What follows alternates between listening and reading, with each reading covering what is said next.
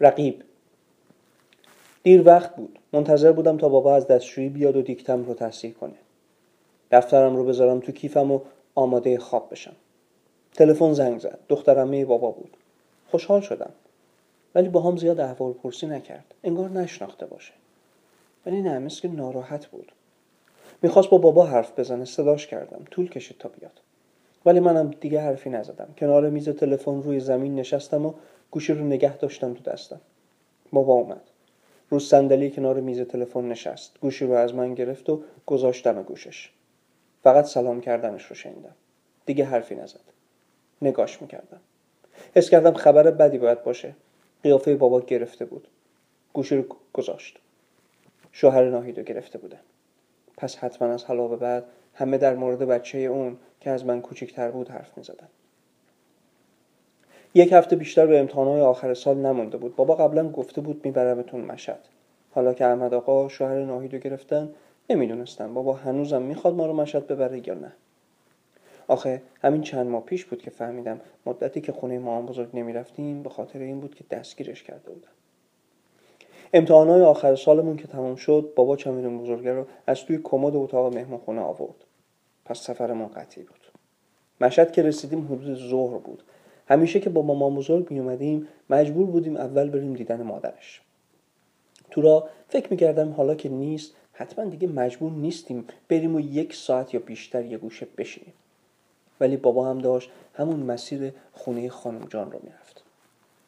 از خونش بدم میامد. بوی موندگی میداد. حوصله‌ام سر میرفت. خربزه اگه داشت صفر بود. انگوراشم یکی در میون له شده بود. حتی سیباشم خوشمزه نبود. دم در بابا گفت نهار میرم خونه دخترمش. ناهید مثل همیشه منتظرمون بود. بعد از اون تلفنش فکر میکردم دیگه با من مثل قبل مهربون نباشه. ولی بود. خواهرم اصرار کرد و بابام خیلی زود قبول کرد که ما شب خونه دخترمش بمونیم. اون شب یادم رفت که حالا شاهین بابا نداره. ناهید مثل همیشه حواسش بهم بود. فرداش گفت ما رو میبره پیش عمه جون، مادر شوهرش. یه جا پر از بچه‌های همسن ما. اولین بار بود که میدیدم ناهید رانندگی میکنه. رانندگیش مثل بابا نبود. یعنی رانندگی هیچ کس مثل بابا نبود. ولی از این که تو ماشینش بشینم نمیترسیدم. اصلا مثل وقتایی نبود که با دایی بیرون میرفتیم.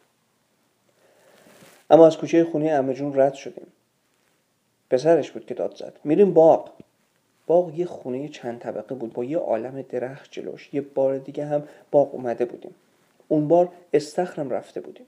استخرش خیلی بزرگتر از حوض خونمون بود. ولی نمیدونم چرا یه بار پسرا و مردا رفتیم، بعد گفتن هیچ که حق نداره بره پایین، خانوما میرن استخر. تو خونمون من و دریا و پسرمون با هم میرفتیم تو حوض. خاله جونم گاهی از پنجره طبقه‌شون برامون سیب پرت میکرد. وقتی رسیدیم باغ قرار شد اول همه جا رو تمیز کنیم. شاهین بدو رفت و جارو آورد و گفت باباش چطوری یادش داد جارو بزنه. عمه جون و چند تا از بزرگترها قربون صدقش رفتن. خواستم کاری کنم و از مامان بگم، چیزی یادم نیامد. شیرنگ رو از کسی که داشت آب پاشی میکرد گرفتم و زمین رو باهاش تمیز کردم. تو راه که برمیگشتیم به خودم گفتم وقتی رسیدم یه جای خلوت دعا میکنم که باباش زودتر آزاد شه. اینطوری حتی اگه مامانم باهاش آزاد شه باز من بیشتر از اون مامان نداشتم. تازه مامان نداشتن فرق داره با بابا نداشتن. ناهید کنار یه بستنی فروشی ایستاد. واسه هممون یه جور بستنی خرید. کنار مغازه خوردیم و برگشتیم خونش واسه خواب. چشم‌هام رو که بستم قیافه باباش اومد جلو چشمم.